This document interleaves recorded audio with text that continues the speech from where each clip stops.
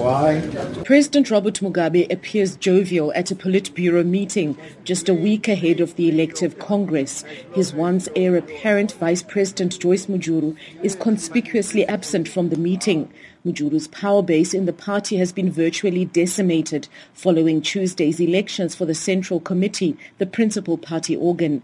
Many of the senior party leaders perceived to be allies, including the Secretary for Administration Didymus Mutasa, were defeated. Mujuru herself has also been denied a seat in the Central Committee. The Mashonaland Central Election Directorate refused to accept her CV application, citing her links to an alleged assassination plot against Robert Mugabe. Shakespeare Hamauswa is a political analyst. She's destroyed strategically when she's out of the Central Committee. Being in the Central Committee is a strategic position, but we cannot really say she has been putted out. There are still other options. Only President Mugabe can save her. He has the power to appoint 10 people into the Central Committee.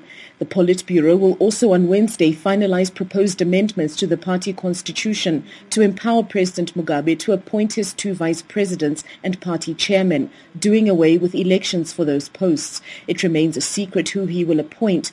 Frontrunners include the Defence Minister Sidney Sekeramai, who has so far remained untainted by scandal, and Justice Minister Emmerson Mnangagwa, who a decade ago was also accused of plotting to topple Mugabe. We have Sekeramai. Some would say maybe it's a dark horse, but the political stamina that is needed now in ZANU-PF could also be tricky for Sekeramai. It's not really certain that Mnangagwa will take over, because there are also other issues, and the issue of appealing to the public. Even after reading all these scandals, people still believe that Mai Mujuru is a better devil. We'll see what Mugabe will actually do. It's not really certain.